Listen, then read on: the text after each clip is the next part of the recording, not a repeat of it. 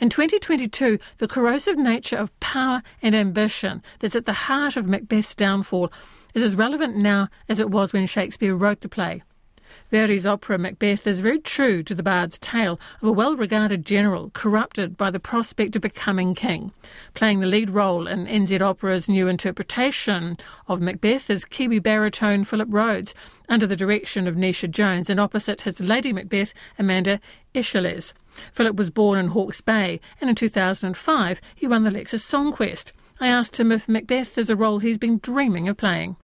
I remember reading Shakespeare's Macbeth in fifth form, and it was probably one of the few projects I actually completed, one of the few books I read, being that I really at that time was at school for rugby and lunch. But Macbeth was one of those compelling, horrific reads that actually I don't know the answer as to why I really wanted to delve into it and read it and understand it, but I think it is that understanding of how quickly we can go off the path between wanting to achieve something and wanting to crush people on the way to doing that, or really going the wrong way about it. And it's a great warning to your soul about keeping grasp on yourself and keeping grasp on your nature. Is this the way you want to go about things? Who is your Macbeth? How do you see him? How do you play him? In this opera, we only see a very brief moment where Shakespeare says, I won't resort to violence, and I won't raise my hand to fulfill these prophecies. So I play him as a man that can see there is a way that he becomes king and is kind of pushed over the edge. So more important in this opera is the partnership he has with his wife, with Lady Macbeth. And they both kind of encourage each other to go to the worst extremes. So I think without each other, they probably wouldn't do what they're about to do. But as a team, they find themselves hurtling towards this sort of inevitability. So I play him as a torn character. He knows the difference between right and wrong. He knows he's on the right path, and he has to know that in order to have the hauntings that take place, whether they're in his mind or whether they're real.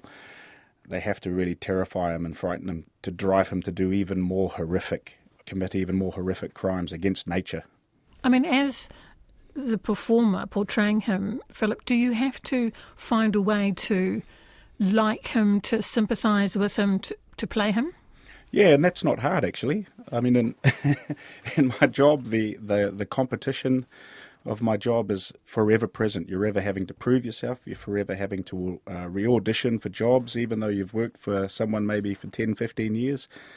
And you're up against 10, 15 others. So you have to really, the only way to get the job is to convince yourself to be better than the other, to come in with more to offer. And so that connecting Macbeth's nature to want to be better is not difficult. To want to be in a better position, it's so relevant to anyone that wants to sort of climb the ladder or get ahead, or just even in today's world do well is such a huge task, and there's so much competition. So it's quite easy to see him as a man. Also, that present in Macbeth is that he was destined to be a great warrior, and probably that was it. But he wasn't willing to settle for it once he had been told there were other things on offer. So it's not too distant from every man, really. You mentioned before that dynamic with Lady Macbeth, and you will have thought about this role, of course, before starting to work on it, before meeting Amanda. But how important have those conversations with her, your Lady Macbeth, been? The discussions, the on-stage chemistry, because all of us who've been in audiences have seen ballets and operas where the chemistry has been 100% there, and sometimes where we've had to suspend our disbelief just a little bit too much because the on-stage chemistry, for whatever reason, hasn't been there. But this is going to have to work. How's it going? Yeah, no, it's going really well, and I think the point is, you mentioned how are the discussions going, and Amanda is such a stage animal that everything that she does is so evident, so there's no need for discussion. I can see exactly what she's saying. I can understand where she's going with the character, and that's I think we're blessed with a magnificent Lady Macbeth. She has to be your equal, doesn't she, on stage and in this relationship and in voice. I mean, the whole thing. You are a team, even though it's a team that goes off the rails. Absolutely, she has to be the equal, and in a way, when I read Verdi Shakespeare, she's almost more powerful in her nature and her resolve. She seems to come unstuck at the very end, whereas Macbeth slowly unravels. She has this great strength right up until the very end. We're lucky to have Amanda here to portray. It's already a great Lady Macbeth, and with a couple more weeks of building in, it's going to be it's going to be a force to be reckoned with. Well, tell me about your director, because I know this is a new interpretation, and opera can go all sorts of places. It can go, to outer space. It can go forward in time. It can go backward in time. What are we going to see with this Macbeth? Our Macbeth and Netia Jones has put together a great visual feast for us. There's a lot of projection. Sometimes people can get a bit smart with using multimedia, but Netia's been very clever about making sure the images we see tie very much into what we're portraying.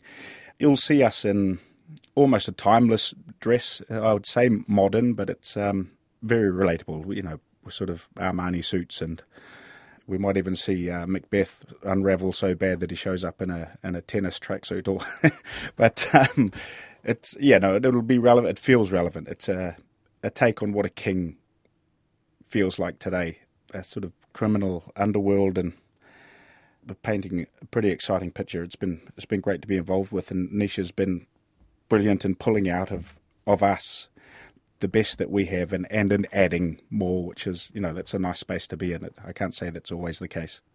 Well, I was just thinking about that too, Philip. I mean, this is another of the challenges that you face. I'm sure you've been in, we're not going to name any names, of course, but I'm sure you've been in some productions where perhaps the director's vision you've struggled with for whatever reason for it to make sense to you. So that director's vision must be crucially important, that you get it, you love it, you embrace it, and you understand the reasons for it. If it is something like this, which is perhaps using, fashion and setting to add layers to the story to make it relevant for today. You bang on that. If the sense from the director to the performer is lost, then there's another step with the performer trying to portray a lost message to the audience, and when we're up there doing that, that's not a nice place to be in, and it has happened a couple of times in my career where I've thought I have no idea what I'm projecting, and it's come across in the reviews that the performers looked lost, and I don't think that's going to be the case with this production. I really feel that we're all connecting, we're all on the same page, and whenever there's a moment to say, I don't get what you mean, there is a good lot of information from Netia, from Brad as well, just to sort of fill in the gaps. And even if there have been moments where I've still not quite grasped it, they've been able to adjust their position and make it so that I can still tell the story, which is, it's a really wonderful and humbling thing to experience. Very intense. I mean, most opera is, but, you have the light comedic opera. This one, 3 hours. Is it 3 hours of full-on stage time, effectively? What is the kind of physical training, Philip, that you need to do, as well as, learning your lines and learning your steps and all the musicality of it? What about physically?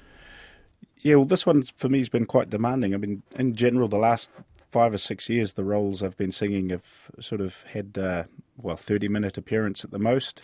But this Macbeth, I think I'm on stage for around an hour, singing for most of that, or at least part of an ensemble. And physically, this one has been very demanding. We had our studio run on Saturday. Now today, 2 days later, I can feel all the aches and creaks in my body that where I know playing that sort of paranoia and angst of Macbeth has really sort of got right into my body, but also the navigating of drama versus the economy of your voice. We're not singing with microphones, so there is a toll that the vocal cords sort of take, and it's been quite a process for me to sort of learn how much I can give without sacrificing sound, the tone that's expected in an opera, and that process alone has been a huge learning curve for me, even for me. Well, I was looking through your CV and it is extensive, and I couldn't see Macbeth as a role that you'd played previously, but I may not have had the full list. Or is this your first time? This is my debut of Macbeth. That must be the most exciting thing. And is it a role that you've dreamed of playing, given, as you said at the start, you read the play and it really engaged you as a teenager? Yeah, it is. It is. The aria Pietari spet d'amore is one of the great ones that I've sung in a few concerts, and in the back of my mind I think one day I'd love to sing this role. Like in any job, when you're progressing somewhere, when you become progress based, you sort of you put those big jobs to the back and let them come if they come, and I'm lucky that New Zealand Opera are putting it on, and I get to come down here and put on some big boy pants, so to speak. What's happening with the voice? I mean, the voice will mature for a singer, of course. I think men come to their voice a little later than women, speaking voice, and I'm assuming also singing voice. But where are you at now with your voice? Is it still developing? Yeah, it's always. I think it'll always be developing. I'm always in the practice room, sort of working on making sure my voice is clear. And kind of let the growth take care of itself, and be honest with myself when I think I'm pushing it out of shape, and maybe trying things that are too big. And we're constantly growing, and musical ideas are constantly changing. We're working with Brad Cohen now, who has some wonderful knowledge of the music. And he's your conductor, right? He is, yeah. And the shaping and phrasing, and asking of a few more things that I may not have been willing to try a couple of years back, long big phrases, and it's been a great challenge. It's been I feel like a lot of growth has happened just in the 4 weeks we've been together in the room.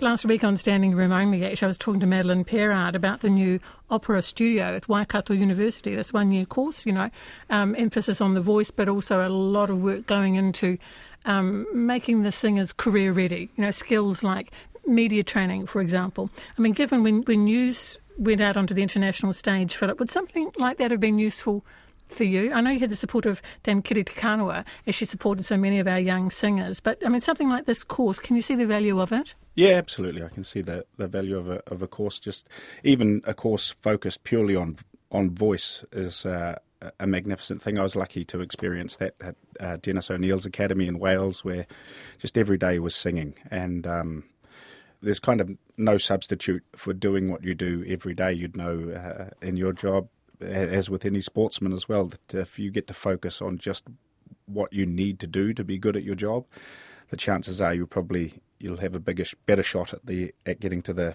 place that you want to be. I do have my criticisms of any sort of institution.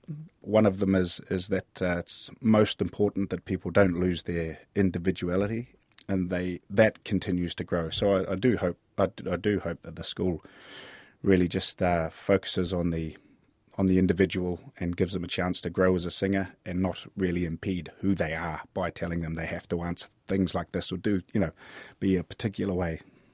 Philip Rhodes takes to the stage of Auckland's Kiri Te Kanawa Theatre on Wednesday as Macbeth for the premiere of this NZ opera production, followed by performances in Wellington and Christchurch.